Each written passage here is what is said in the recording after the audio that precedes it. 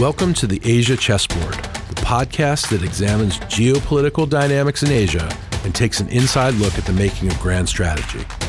I'm Andrew Schwartz at the Center for Strategic and International Studies. In this episode, Mike and Andrew sit down with Dr. Kurt Campbell, President and CEO of the Asia Group. Dr. Campbell is also the co-founder of the Center for New American Security and former Assistant Secretary of State for East Asia and Pacific Affairs. In part one of a two-part discussion, Mike, Kurt, and Andrew give an inside look at the establishment of the Anai Initiative, which is a post-Cold War drive to restructure the U.S.-Japan alliance for the present era. They also grade the Trump and Obama administration's records against combating strategic drift. Are there bright spots in contemporary U.S. grand strategy in Asia, or have intra-administration divisions prevented the execution of successful grand strategy? So, Kurt, welcome to the podcast. We've got you and Mike Green here. This is, a veritable, grand strategist master session we've got going here. How did you first get into strategy, especially when it comes to Asia? Thanks, Andrew, and it's great to be with both you and Mike. Well, I studied political science and international relations in graduate school, although my geographic focus was more on Europe, the former Soviet Union, and I also looked at the role of ideology in the third world, largely in Africa. So I was a latecomer relatively to Asia.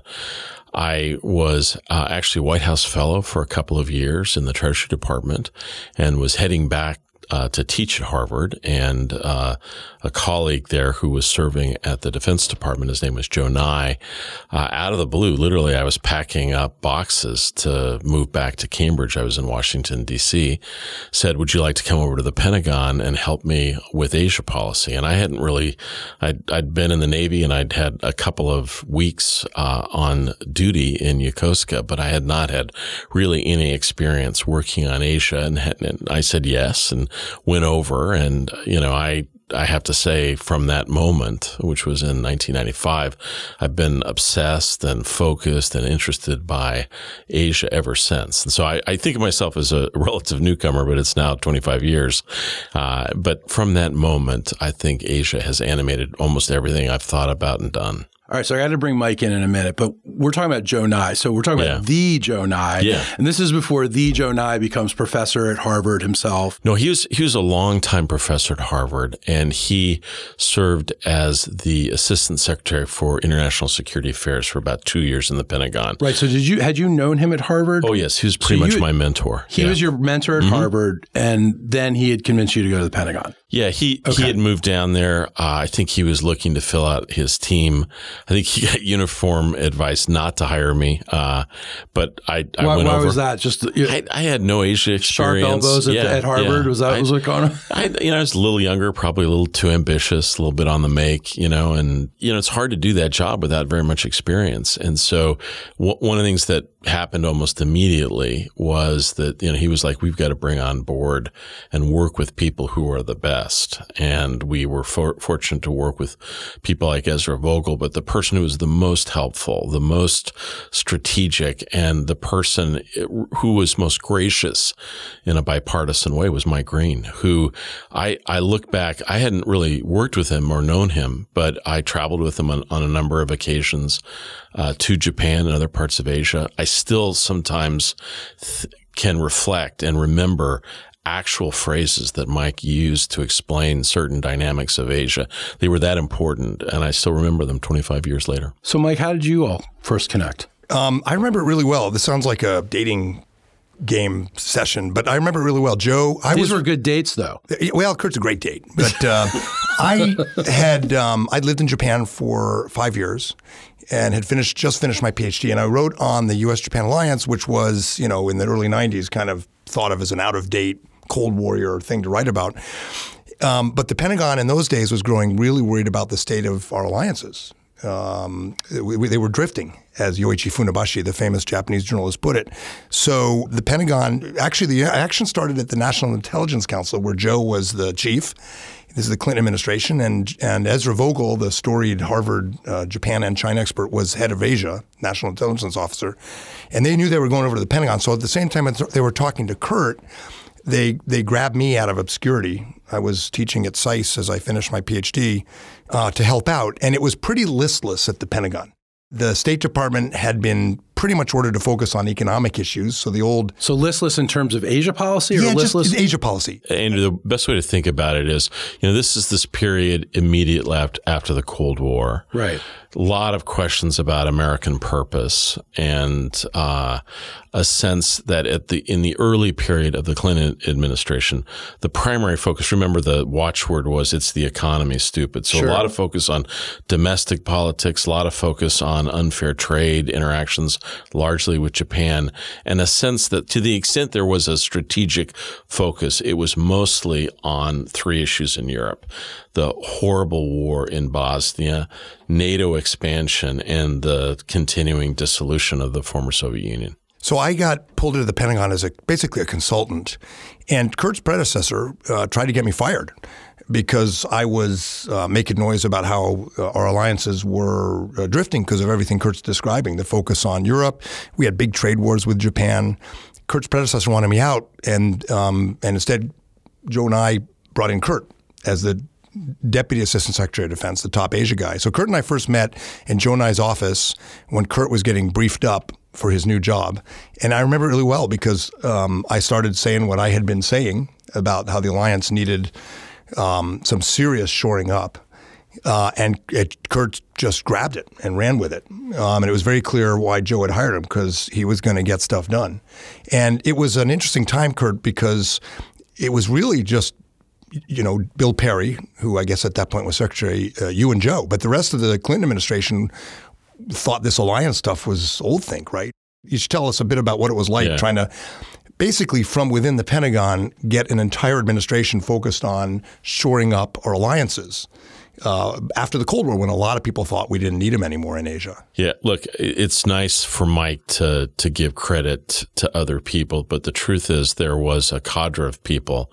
I would say Mike was pretty much the leader, who were deeply enmeshed in academia, in Republican politics, who understood Capitol Hill, that helped carry the message. And so when I look back at this period, it feels a little bit like a mirage. We were all younger.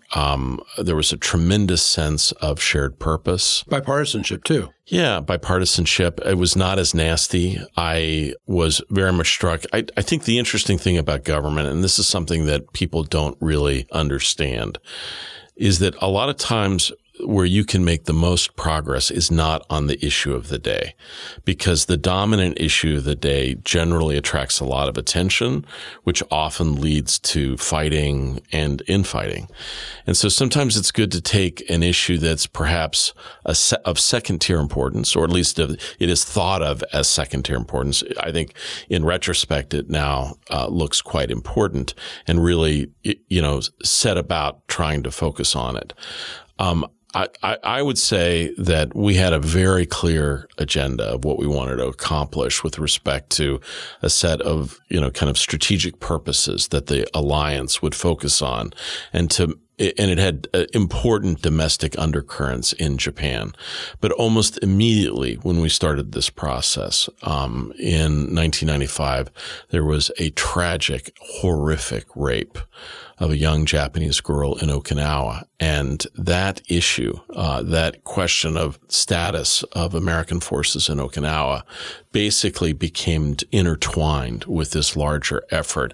And it was impossible. So at the same time that we were trying to sort of rebuild and regird the alliance with a new set of purposes, we also had to shore up enormous domestic concerns in Japan about the behavior and the activities. You had major damage control. Yeah. And then you start to realize that, there are a lot of things that are hard to do in foreign policy. It's very hard to strike a nuclear deal with Iran, but one of the hardest things to do in government is to manage the forward deployment of forces in another democratic country. And so we're a democracy. Japan is a democracy, as is Korea.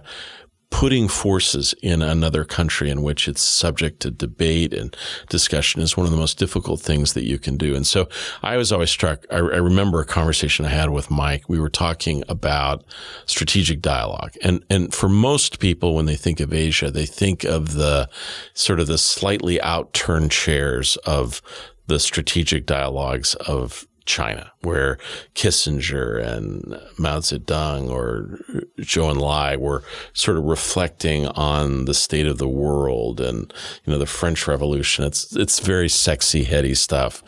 But for those of us who were more focused on the alliances, we ended up talking about where the palm trees are in Okinawa, whether they're in the flight path and stuff. So it's profoundly unsexy, but unbelievably important.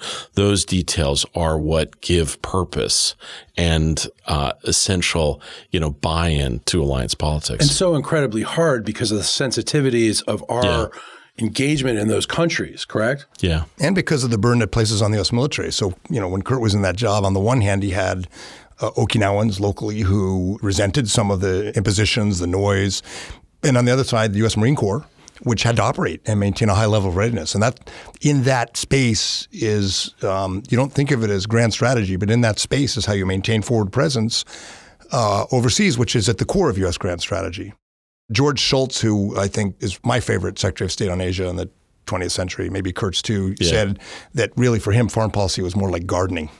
You tend the weeds. You don't see big results every day. You put in the time, and you create something lasting and important with those small efforts. Not the big Nixon goes to China, meets with Mao diplomacy, but the small tactical day by day pruning and weeding and planting and watering to build a more stable order because of your presence. Mike's got a great section around. I agree with him that I think Schultz was not only the best foreign secretary of state for Asia, but I don't think he's gotten the credit he deserves. But the section in his book that describes how he thought about Asia was I think incredibly powerful. Mike's book on grand strategy. Grand strategy in Asia, the best book on grand strategy in Asia that's yet written. Actually, I have an autographed copy sitting in my family room right now. Those are hard to come by. I know. Can't find the book anywhere. It's next to a book called Hard Power by Kurt Campbell. There's another rare one. The other thing that's interesting, and it's hard to explain, Andrew, but for the Japanese, these issues of Okinawa and repurposing the alliance were absolutely front and center. And so they'd come to the United States for meetings, often in the White House, and other folks wouldn't even know anything about the specifics of Futenma base. That's a base in Okinawa, and, issues about relocations. So we had to make sure that no one said anything that veered from the script. And so, it was an incredibly interesting and challenging time for me. I remember we had a state dinner, and Mike was nice. A deputy assistant secretary is a lowly position, but you make the most of it. And when you deploy, when you're out there, it's you can feel pretty good about the work you're doing. And I remember I was invited to the state dinner. It was the only time I was invited. And it was a Japan state dinner, and the Japanese were kind of huddled by themselves in the corner because they didn't know anyone at the senior levels in the Clinton administration. Then I came in and they thought, "Oh, Campbell's here," and I'm like, you guys got to get out more. Right. I remember, Kurt, when you came back into government in the Obama administration as the Assistant Secretary for East Asia Pacific at the State Department. When word came out you were going to get that job, I happened to be in Jakarta, and I was having dinner with a group of diplomats from our embassy, senior foreign service officers, one of who was going to go back into the bureau to work for you. And I remember she said, "You know Kurt Campbell?" I said, "Yeah." And she said, "He's a strategy guy, isn't he?" And it was not meant as a compliment. Yeah, that's right. But moving from the Pentagon to the State Department must have been interesting. I think in the Nye initiative, as it was called years in the mid-'90s, what really motivated Joe was maintaining the instruments of American power in a time of uncertainty. But by the time you went back in for President Obama and to work for Secretary Clinton, there was really a deteriorating balance of powers, a much more the external challenges were a lot more serious. But within the State Department, a lot of Foreign Service officers see their job as maintaining. And Kurt was seen as a guy who wanted to go out and do things. Yeah, I agree with that. But I wonder if it goes further than that.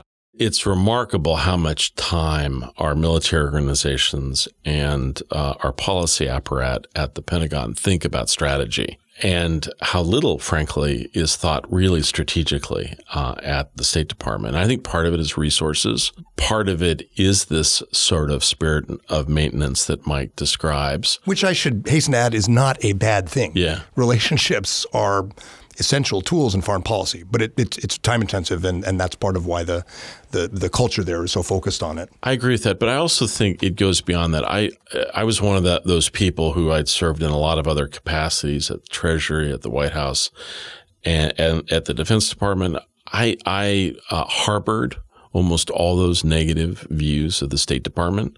I never thought in a million years I would work there. When I went toe-to-toe with them bureaucratically, always wanted to crush them, right? And then once I arrived and started working there, I realized how fundamentally I had misunderstood the institution. And frankly, there's probably nowhere else I would work. I feel that strongly about Is that right? Yeah. But I would also say that they are a group of people that have traditionally not been led as well as they should be. They're incredibly loyal, incredibly hardworking. You know, Andrew, you cannot believe how much they labor without very much support. Like if you're a military person, you can't walk down the street without someone saying thank you for your service. Right. There was hardly a week that went by that I didn't get a letter from someone saying, you know what, this is going to shock you, but I had someone help me enormously get this visa or help me. Like they had such low expectations for my team, but in the end, they always, outperformed. I found that almost all these guys, men and women, rose to the challenge. And when given the opportunity to do things, there were a group of officers that were sensational. But I will say, I think there were certain aspects of the way I ran the Bureau that were probably less popular. I've never really very much liked hierarchical organizations. I like flat organizations. I would often encourage young officers to talk. You would think that there would be more hierarchy in the Pentagon than in the State Department, but that would not be the case. The State Department is extremely hierarchical. And so if you encourage young people to talk, that gets people maybe a little bit unhappy with you as you go forward. But I thought, at the time we were at trying to figure out how to, reposition the United States in Asia. And what Mike says is absolutely true that, one of the big debates right now is how are we doing? I mean, just generally speaking. Yeah. And the differences in perspective on that question are really dramatic. I'm struck when I sit down with friends in the Trump administration, there is a general sense that the United States is surging and in a very good position in Asia. I would beg to differ. I think many of our traditional advantages have eroded and that our position in Asia is under a degree of stress that we have not faced perhaps ever. Well, let's talk about that. Why do you think that? Well, for a variety of reasons. First of all, we've been dramatically preoccupied on a different set of regional challenges in the Middle East and South Asia. And I think it is undeniable. I think we gave it our all, but as we look back on it, we'd have to recognize that in terms of our investments, our return has been much, much less than we've hoped. You're talking about our return in the Middle East. Yeah. I also think that, if you think about the global system that we helped create in the post-Cold War world, it's an operating system that, freedom of navigation, alliances, sanctity of contracts, it's all kind of interestingly and importantly woven together and integrated. No region has benefited more from those interactions than Asia. But right now, you'd have to say that system that has been so very good to us is being undermined subtly and directly by two nations. The first is China. China is seeking to take elements of that and kind of reshape it for its own purpose, but clearly sees itself as a dominant power. And it's natural for dominant rising powers to want to have their own institutions, their own role, not just join. And so they are seeking to amend and adjust, and in some cases undermine elements of this system that has been, frankly, very good to China and very good to Asia more generally. The other country that's going after this consensus is a bit of a surprise, and that's the United States. So we are undermining on a daily basis, support for trade, the role of human rights and democracy, the sense that allies are at the core of our foundational approach to Asia, and a general care in terms of how we've engaged authoritarian leaders. And so across the board, many in Asia are extraordinarily wary and some cases disoriented by our approach. And so that has hurt us in Asia undeniably. And then last is I think, we have over-focused on the military dimensions of competition in Asia, when in fact the real issues, Andrew, and as Mike knows well, are really about comprehensive national power. They're about trade, technology, investment, ideas, and in those respects, the United States has not been as effective of late. Kurt, let me put myself in the opposition of defending the Trump administration a little bit. Because I basically agree with a lot of what you said, especially, frankly, the president's own positions on human rights, on allies, on trade, on institutions are damaging. Even especially our closest friends are privately quite alarmed. As we saw with the British ambassador's leaked cable, very alarmed. And that sometimes comes out. On the other hand, when you were working with Secretary Clinton to announce the pivot to Asia, later called the rebalance, the premise of that, I think, was balance of power. We needed to get back in the game to stop China doing what you described. But there were a lot of people in the Obama administration who did not like that. I don't think Secretary Kerry liked it. I'm not sure Susan Rice liked it. There was a lot of ambivalence or uncertainty within the administration about whether a balance of power strategy would work. And the one thing you can say, I think, about this administration, at least below the level of the president himself, is there's a pretty unified view across the administration that we are now in a real contest with China and that the balance of power strategies have to make sense. The president is undermining a lot of that. They're not staffing themselves well. There's an over-reliance on military. There's a real lack of investment in institutions, both American institutions and international. But I feel like they kind of got the premise right. Is that fair or unfair? What do you think? It's a good approach, Mike, but the only thing I would say is that, you often hear people say, well, look, ignore what happens at the top. Look at what's sort of the accompanying music in the Wizard of Oz. Ignore the man behind the curtain. I tend to worry about that, though, over time, Mike, because fundamentally running a government in which on a moment's notice, the leader, the president, through a tweet or a comment can basically set back years, months of careful planning. And I think ultimately there has to be a unity of purpose in government between the leader and the government as a whole. And I think generally speaking, that's absent and it's missing. So I would accept and argue that what you're saying is largely true. And I think the issue of American position in Asia, it's not like this suddenly started degrading during the Trump administration. I would even take issue with my own approach. I think it was long on sort of public relations diplomacy, but short on resources. I don't think there was a dramatic shift really fundamentally in the way the U.S. government approached the challenges and opportunities in Asia. I would say I think we were still very much focused on the Middle East and South Asia. And a lot of times it felt more rhetorical than real. I think the question of, what's the fundamental nature of the relationship between the United States and China? I would say that neither administrations have got it quite right. I think we were probably too much fundamentally on the side, let's work together as partners. And I think the President Trump and his team are too much. We are only strategic competitors, when in reality, it's going to be like Goldilocks, somewhere in the middle.